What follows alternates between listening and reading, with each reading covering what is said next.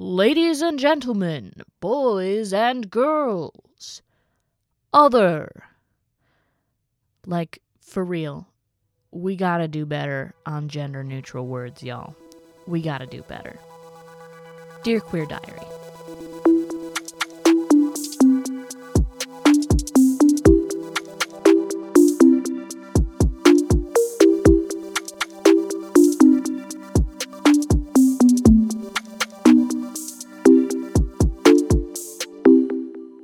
Dear Queer Diary. Dear Queer Diary. So, I get a lot of questions on gender-neutral words. And the thing that sucks is that my answer all the time is pretty much I don't know. Because while there are a lot of languages around the world that have gender-neutral terms that, put in a third gender or are just neutral on everything, English is not one of them. English doesn't have quite as much gender as something like French or Spanish, which puts gender onto a lot of objects, but we don't have a lot of good terms for most things. And some of the ones that do exist honestly kind of suck. So let me give you an example. If your sibling has a child, both of those gender-neutral words, great. The gender neutral for niece or nephew is nibbling, which if you're four, if that kid is a kid, an actual child, sure, might be cute. I, for one, don't really want anybody calling me a nibbling because I'm an adult and I deserve respect, and that's not a real word.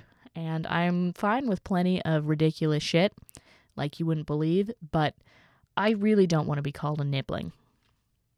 There's a lot of debate on this online, too, about things like kid. You can use words like offspring, spawn, things like that, and that works great for a lot of people. Fantastic. They are zany individuals, but that's not everyone. You don't have to be zany and off the wall, a nerd, whatever you want to call it, in order to be non-binary. Anybody can be. I, for one, am a nerd. I still don't want to be called Spawn. So, what do my parents call me that doesn't make it sound like I'm 11 years old? There's not a great alternative for words that make it sound like children. There's child and there's kid.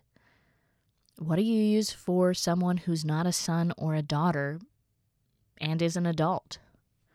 That's a big problem that seems to be occurring, is that anytime there is some sort of third or newt in English, it is some sort of terminology that is applicable more to children, people who are not adults.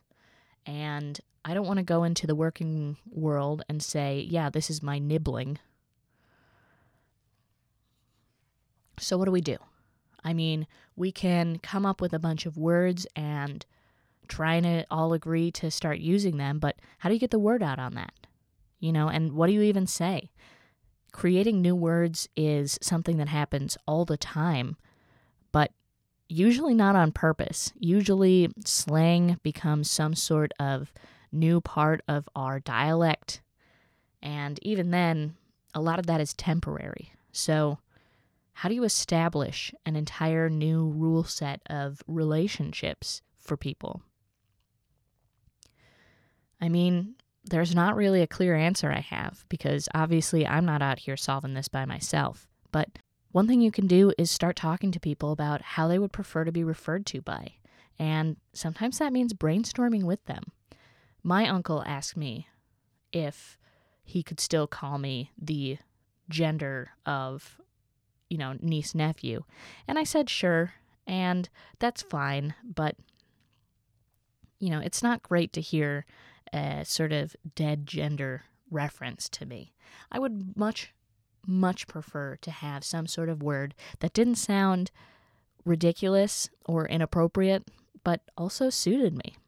But so many of them try and just combine the words, like nephew. So I propose neat. That's what I like. I like neat. And maybe that's not the term I'd actually want to go with. That's just something I thought of off the top of my head. But the problem there is I then have to put the onus of responsibility generally on everyone else. I don't usually refer to myself and their relationship to me when I'm talking about things. It's other people who are referencing me who have to use these terms, and that feels like a lot to ask of them, even though if they're people who really care about me, it's absolutely no big deal. But that's part of the struggle, is that the people who really need to bear the brunt of that weight of creating new words that include absolutely everybody, that can be used interchangeably, it's got to be on the cis. And I know some cisgendered allies who are fantastic, who really put the work in, but it's hard enough to get people to use they, them at times. And I don't know about creating a whole new vocabulary. But that doesn't mean there's not hope. What I can do is I can start brainstorming. We can start working together. If you have an idea for some sort of gender-neutral term, please, I would love to have you send it in to Twitter at DearQueerPod or podcast at DearQueerDiary.com. I would like to additionally say thank you. I record these episodes in huge batches all at once because they're so quick. I can just get a whole bunch done all at once.